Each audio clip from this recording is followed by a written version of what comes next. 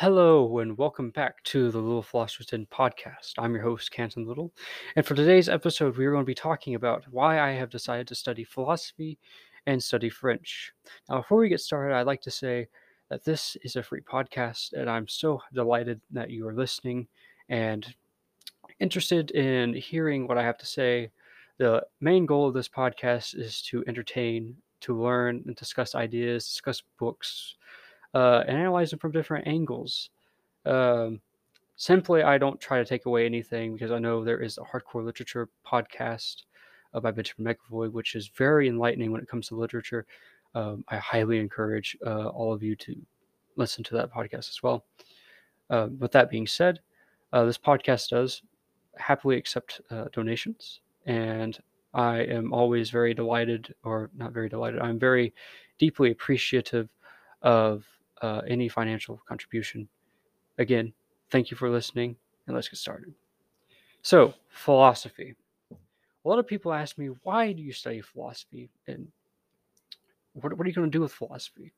A lot of people view philosophy as a very useless major, and I argue that it really isn't. It's a very useful major.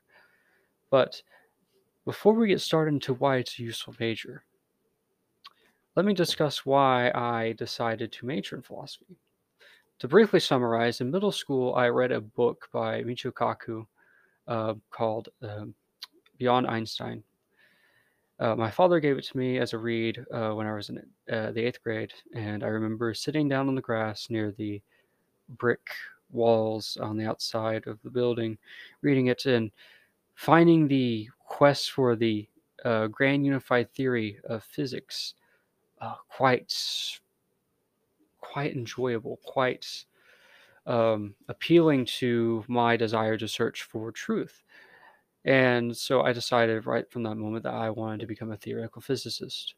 And for those who aren't really familiar with the grand unified theory of physics, simply put, it is the combination of quantum mechanics and general relativity into one concise theory that simply describes the universe, hopefully in a very idealistic sense, in a equation no longer than E equals mc squared. And I do encourage you to read that book. I found it very enlightening. So during the first 2 years of high school, I decided to start teaching myself theoretical physics. And I started reading multiple different pop scientists such as Richard Feynman and Carl Sagan, Neil deGrasse Tyson. I read a lot of Michio Kaku and his work. Let's see. I also read Carlo Rovelli. I even read the Theoretical Minimum series by and so I was really interested in trying to teach myself physics because we didn't have a physics class at my high school. We only had physical science, which was a combination of physics and chemistry, uh, biology 1 and 2, chemistry 1 and 2, um, anatomy and physiology, zoology, and earth science. As far as math classes, we had pretty much everything up to calculus, and I did take calculus my senior year of high school, which was a very invigorating class. I'm eternally grateful for it. And so I decided midway through, whenever I was listening to Dr. John Lennox talk about mathematics, I was also reading Mathematics for the Non-Mathematician by Morris Klein. I decided that maybe I should pursue the queen of all the sciences, natural sciences, which is mathematics. Mathematics is by far the most pure field, and it describes the universe so elegantly. We can take anything from the universe and you can describe it using mathematics. And so I found that very beautiful, very elegant, very artistic. So I decided to switch over to pure mathematics in hopes of working on Riemann sums and, you know, working on the different unsolvable mathematical problems that you can earn millions of dollars for. And of course, I was always very good at math.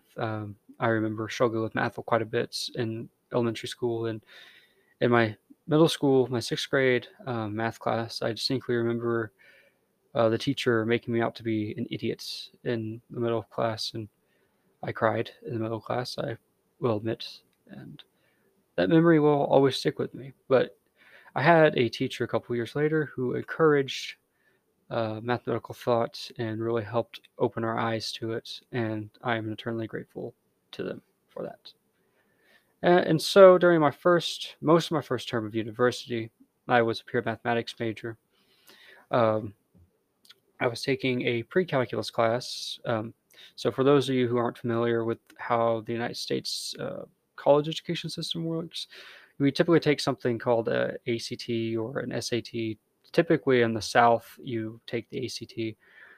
Simply put, the ACT pretty much dictates your college experience, whether or not you get a lot of scholarships or your college is essentially free for you, what classes you get to take, if you're in the honors colleges or not.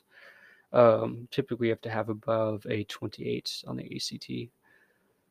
And so for my sub-score for mathematics, it wasn't high enough, so I took pre-calculus instead of starting out with calculus, which made me feel intellectually insecure around my peers because I knew that a lot of the other math majors were already taking Calculus 1 or Calculus 2, and that didn't really help me so much. And I imagine that it's quite worse at Cambridge or Oxford or Harvard, Princeton, Yale. And so I decided to switch my major to computer science rather than stick with mathematics. And don't get me wrong, I still love mathematics and I find it a very fascinating part of nature, and certainly it's something I like to study in my spare time. But it's simply something I didn't see a future in insofar as me being passionate about it. It was during this transition, namely to computer science, and even during my snippet of computer science, where I felt a bunch of stress because the way that I am wired personally, I like planning things in advance, and looking at the future, planning things, of course, with enough leeway, because am I don't really expect things to go the way that they do all the time because sometimes assignments take longer, sometimes the drive takes a little bit longer. So I'm not as strict on myself with that as I once was. So I felt a lot of stress. And it was during this little computer science snippet, and really the only reason I switched to that was because I figured that, oh, hey, programming is very popular, it's very profitable, and I think it's something I could do. Of course, I am not inclined to programming. It is not anything that comes naturally to me. I'm somewhat embarrassed to say it, but my family is a very analog family. We uh, did have the internet and we did have laptops and such, but I never really used them that much. I used encyclopedias and dictionaries and the sources and such for looking up certain things. And as a Gen Zer, I find it somewhat embarrassing that I'm somewhat technologically inept, and it was so bad that I would get excited if I got a Word document edited correctly or an email sent properly. So I bet you can imagine how awkward it must be for someone who is a Gen Zer uh, to be that bad with technology. But so before I started university, about the semester beforehand, I took um, an intro to philosophy class. Certain high schools will allow you to take college classes while you're in high school, and you can get college credit and high school credit for those classes. So I took Intro to Philosophy for humanities credit, um, and I remember we read Aristotle, we read Thomas Aquinas, Rene Descartes, and Friedrich Nietzsche. And I found all the philosophers very interesting. I certainly will say I misunderstood Nietzsche far more then than I do now. Nietzsche certainly is a very interesting philosopher. I think that he is very much misunderstood. I think that he sometimes gets a bit of a bad rap, and sometimes the bad rap is deserved. I will be completely honest. Um, so I've found that philosophy is very interesting. And I met a philosophy major later on in that fall term, and we got along swimmingly. And he told me that I had the philosophy bug. Now, I was a bit surprised whenever I heard it coined this way, the philosophy book. I was like, well, and he encouraged me to switch over to philosophy. He said I'd be really good at it. And I was a bit hesitant at first because whenever he told me he was a philosophy major, I'm like, oh, yeah, that's cool, but, what are you going to do with it? I had the same thought as most people have whenever you mention something pertaining towards the liberal arts or humanities. It's like, what are you going to do with that degree? There's not necessarily a factory or any sort of like field that's in great need of a philosophy degree or a history degree or a theater degree or anything of the sort. And so whenever he told me, it's like, I want to go to get my master's degree in apologetics and write books and all that. And I'm like, oh yeah, that's actually really interesting. And after much thought and prayer and contemplation and really looking into it, I decided to switch to philosophy. And that change was officially made, I believe, in November of 2021.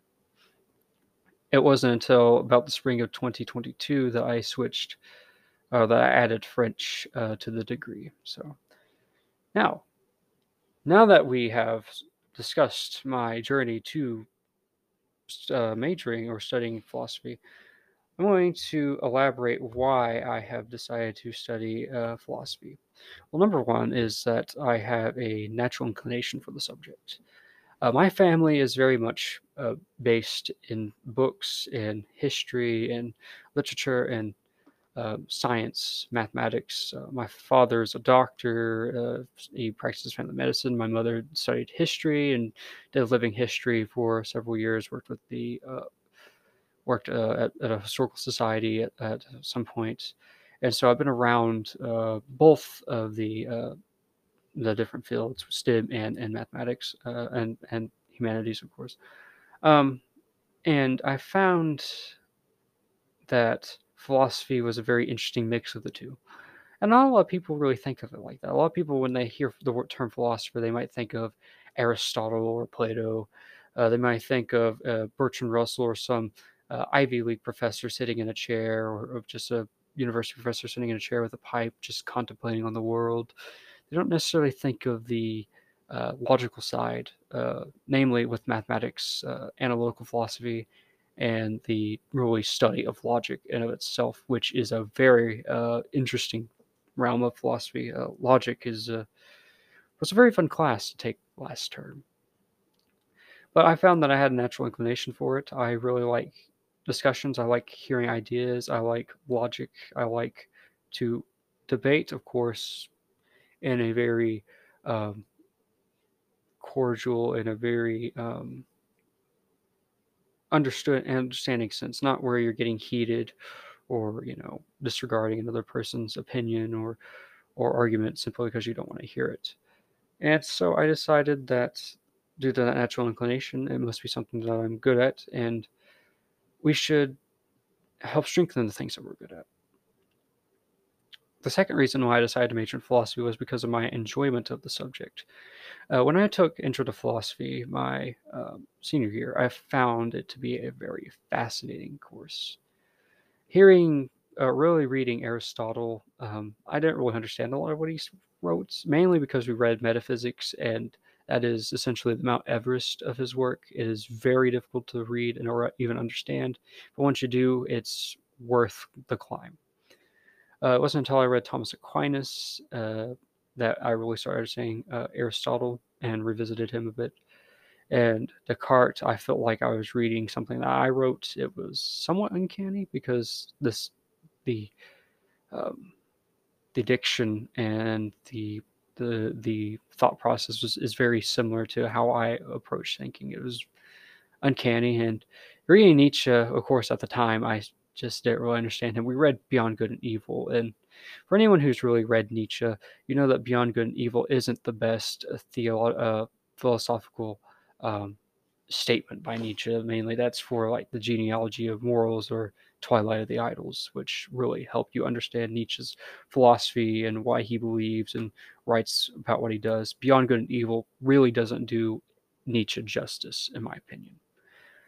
Um, and I found having to write and think and debate and discuss with my classmates um, on these different philosophers, I found it quite enjoyable, because we all got to think critically. We got to think from both sides. You got to really play devil's advocate with the different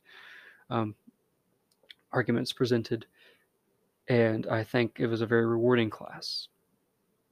And finally, the reason why I am majoring in philosophy is because philosophy and its tie with history. Some of the greatest minds within history have been philosophers or have studied philosophy. For example, my favorite philosopher, Gottfried Wilhelm von Leibniz, was a contemporary of Isaac Newton, and he's credited with being the last polymath. He was a big philosopher. In fact, he has created, without a doubt, my favorite argument for God's existence, the Leibnizian cosmological argument. I love it so much, and maybe I'll do a podcast video on that, but not right now, of course. And a lot of early scientists, mainly in the Enlightenment era and going into the early modern era, were called natural philosophers because a lot of them did had philosophy behind their mathematics or mathematics behind their philosophy. It was a very interesting time. Even in Plato's Academy, it said at the top, of let he who doesn't know geometry enter here.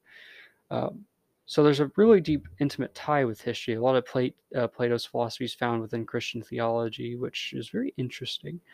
A lot of philosophical texts still influence us today. For example, Machiavelli's The Prince still holds an incredible sense of it's an incredible guide to ruling and leading that influences us today. For crying out loud, the United States Constitution, the Declaration of Independence were directly influenced from the founders' readings of philosophy and philosophical texts from the Latins and the Greeks and even their contemporaries at the time. So philosophy has a deep and intimate history with us and with the history of our country, namely the United States and most other countries, of course. And so I found that very fascinating. So, as far as the French goes, I decided to study French because during high school we had French classes, and so I took 2 years of French. And my teacher, when I first met him, I swear I thought he was a native French speaker because his French was perfect pronunciation. Everything was, it just made sense. But I was surprised whenever I found out he was from the same hometown as me. And I remember when he got his government certification from France, saying that he was a certified, uh, pretty much certified bilingual, and so he can be used to translate. Excuse me, to translate different documents or be a translator for the U.S. government or the French government. And I found that really really incredible. And French was a language that I fell in love with as a child. J'aime la langue de française, or j'aime le français. I love French. J'aime le français, le France, les cultures, l'histoire. Uh, I love a lot of everything that comes from France. I just find it appeals to me, I suppose, in an artistic sense, but also appeals to me in a historical sense. I find the French very interesting people. I find the culture just fascinating. I love the history. I love the food. Oh, the food is to die for. But I digress on that aspect. It is eventually my hope to eventually live in France and maybe teach English for a couple of years after I teach English in Japan for a couple of years. But I digress. So philosophy is a misunderstood major. A lot of people tend to misunderstand, like, why would you major in something that isn't profitable? They don't see it as profitable. And it's a big shame in our society now that we see degrees that they have to have some sort of profit. They have to bring some sort of value rather than it being something that we just enjoy studying or something that we want to study. And of course, the cost of college is outrageous. So I completely understand people who want to study something that's profitable and study what they're passionate about on the side. Completely understandable. But the reason why I study philosophy is because philosophy, it studies the fundamental nature of our reality, of our existence, how we gain knowledge.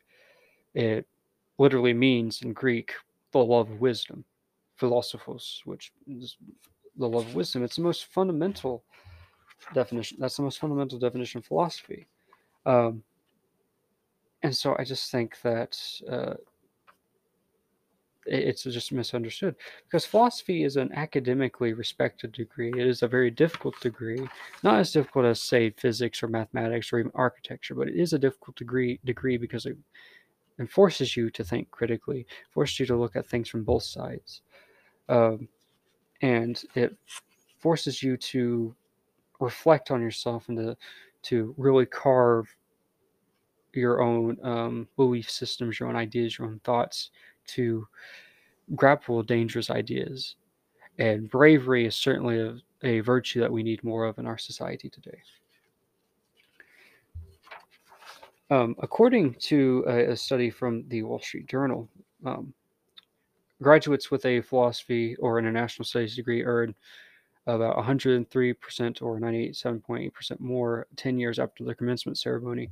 Of course, this is somewhat older data, but given the percentile here, it shows that the mid-career 10th percentile salary for a philosophy degree is approximately 81,200. Oh, pardon me. That's the mid-career median salary. It is 81,000 a year, which is really good, comparing it to, let's say, history or even geography, uh, or theater, drama.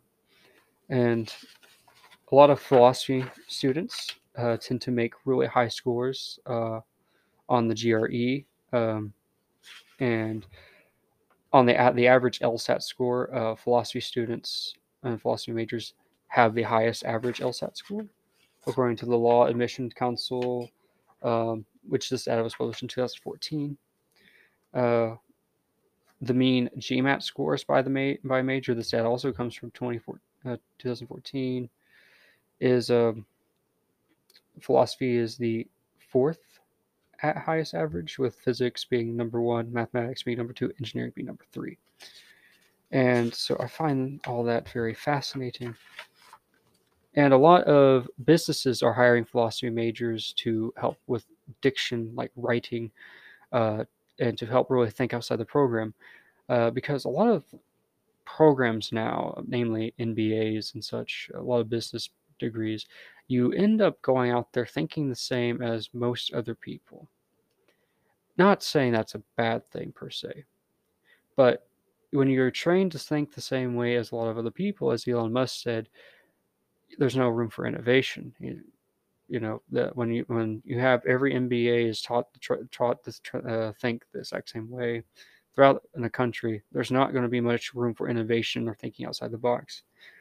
So I think that is certainly a useful tool, is to study philosophy, and I find it very interesting that businesses are hiring more philosophy majors than they are business majors.